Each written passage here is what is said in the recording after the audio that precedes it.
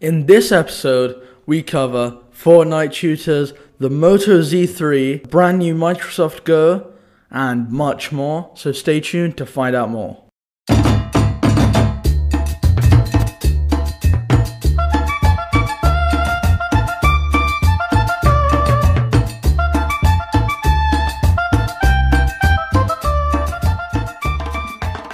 Hey, and welcome back to the JK Tech Show podcast on whatever platform you are listening or watching this on. And this episode is packed with a ton of stuff. So, I just want to introduce myself. My name is Ali Abdul Kareem, and this is the JK Tech Show podcast. Let's get right into it. The first thing I'd like to cover is Fortnite shooters. And there's been a lot of speculation as to whether they're actually a thing. And yes, Fortnite shooters are actually a thing. And they're getting paid up to $25 an hour to improve Fortnite skills of players that want to get improved. Like, you can actually go to websites like Gamer Sensei. It has like a ton of coaches who specialize in Fortnite. You can actually hire them. I mean, this sort of originated from kids being embarrassed at school, so their parents pay for them not to be embarrassed. Is essentially the sort of overarching idea on this. It's just a bit weird. I don't think I would ever do that, and I'm not really sure as to why the parents are doing this, just so their kids are not embarrassed. Okay, yeah, this one is a really weird one. Anyway, on to the next one. Apple is now worth $1 trillion. This was probably announced around a week ago, but I couldn't put it in last episode, so it's in this one. They've hit $1 trillion, and they're the only company in the past few years. There have been several companies before, and there are some non-public, like private companies, that may have been over, but we would never know for sure because they are not public. But in terms of public, we've got Apple at the top right now. Amazon is close by, around $800 billion. Alphabet, Google's father company, is roughly $850 billion. So yeah, they are getting there, but just haven't hit Apple yet. Next up, we're going to cover the brand new Moto Z3, which has been announced by Motorola recently. So the phone is set to launch on August 16th, so it's not going to be too far from now. The main feature of this phone is that it's 5G ready. It's going to be the first real phone that's actually 5G ready, regardless of whether the carriers support 5G currently. Obviously, they're going to be adapting to that, but this is 5G ready. You got to obviously have your 5G mod and everything like that, but yeah, it is ready for 5G. There are several videos regarding that. I can leave them in the links, in the cards, something like that. In terms of the cameras that it has two 12 megapixel cameras at the back.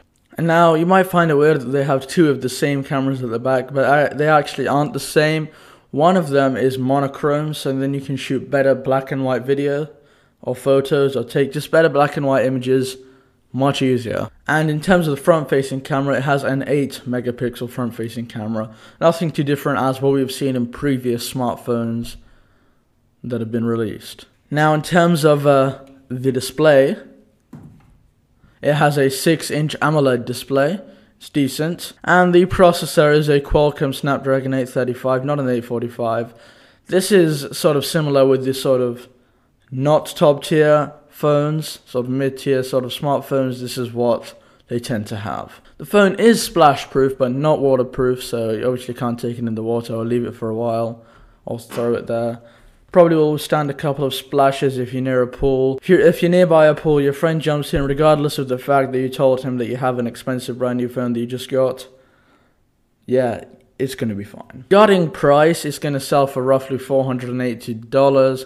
Obviously, that would vary in terms of carriers and just worldwide, but that is the price, $480. Next up, I'm going to cover the fact that Microsoft have shrunk down their Surface and made the Surface Go. It actually seems quite popular in terms of people's reviews and critics and everything like that. The processor is an Intel Pentium. It does start at $399, so yeah, you're getting a Pentium, $400 roughly. If you want to have the keyboard and stylus pen, you've got to pay roughly $200 extra. So that makes it $600 if you want, like, with the keyboard and the stylus pen. So in terms of looks, obviously apart from the size difference, it has a ridiculously thick bezel in terms of today's standards. So yeah, there's just that to bear in mind. I'm not a huge fan of this, but loads of other people are. Yeah, that's that. Now Samsung are trying to tap into the hybrid game. Brand new Samsung Galaxy Tab S4. Obviously they've seen the bandwagon of hybrids becoming real popular, so they want to jump in. It comes in around $650. So let's run down the specs, and you can decide if you think it's worth it. So this one has DeX support, like the latest Samsung smartphones, which allows you to sort of connect it into a monitor and give you a more desktop-like experience. Comes equipped with a 10.5-inch Super AMOLED display and has a Qualcomm Snapdragon 835 processor like the Moto Z3. Includes an S Pen with it, so like a stylus pen. So it's obviously going to be real good for like design, artists, that kind of stuff, because that's kind of sort of the style that hybrids are really meant for. Because then you have a tablet, you have a laptop, you want to put the portability together. It's really useful for artists. So obviously you can sort of lean it down, becomes just one screen, and then you can draw, paint, do whatever you want with it. So yeah, it should include an S Pen. I'm glad it's not an extra cost, like the Surface Go, even though the Surface Go is cheaper initially. But yeah, the S Tab has 4 AKG tuned speakers with Dolby Atmos, so the audio should be pretty good. In terms of consuming media, etc., etc., it has 16 hours of battery life according to Samsung. That should allow for plenty of work, play, or whatever else you do with your devices. Now you can run applications simultaneously in resizable windows, that's good. And obviously because of DeX support, you can plug it into an external monitor like the one that is in front of me. And then you can get some extra screen real estate. Now on to the Google Pixel 3. So Google have not formally announced this or really said anything about it. So this is going to be really based off speculation. So what we do know is that Google have acquired HTC's phone hardware team September of last year. So that's obviously going to help them build this device. Now what annoys me is that the Pixel 3 will have a big notch. And not in terms of the width like the iPhone 10, but it's going to be real deep. Like it kind of cuts into the phone. It honestly looks kind of weird. That is just sort of a turn off for me. If you follow Google's release dates for their previous devices, we can speculate that this one will also be releasing in October of 2018. And now there are rumors that it could support wireless charging due to several factors. First off, they've been developing a glass back, which tends to improve the wireless charging experience, so that could be one of the reasons why they're doing that. Also, their new software updates comes with additional features for wireless charging, so that also makes us consider as to if they're going to put wireless charging into it. It would be great if there is wireless charging, and if there is, I highly doubt they're going to include one in it, which is probably going to be like all the previous devices that included it. You just go out and buy a wireless charger. In terms of the specs, it comes with an octa-core Qualcomm CPU. Perhaps it's going to be the Snapdragon 845, like most of the higher tier phones. Adreno 630 GPU. In terms of the pixel resolution, it'll be 2960 by 1440. And the wired version of Google Pixel Buds are going to be connecting via USB-C to this device. It's confirmed to support Android Pie. Comes with 4 GB of RAM.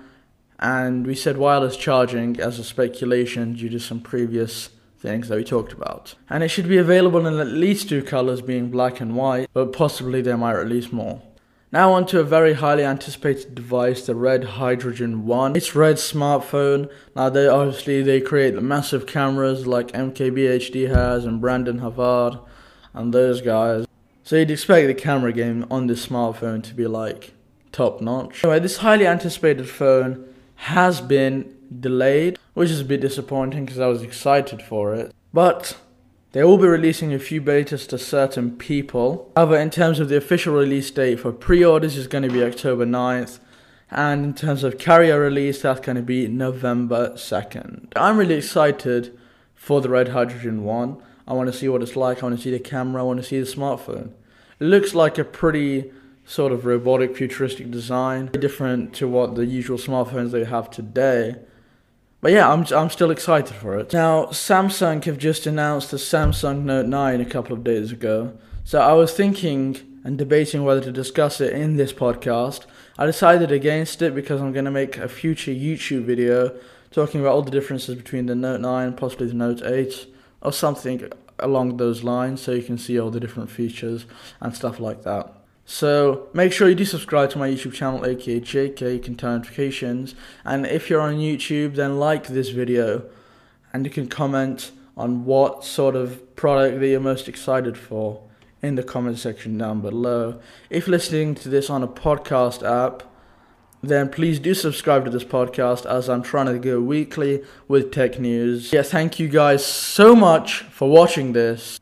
And now I'm really excited because I can go and turn on the AC. I'll see you in the next episode.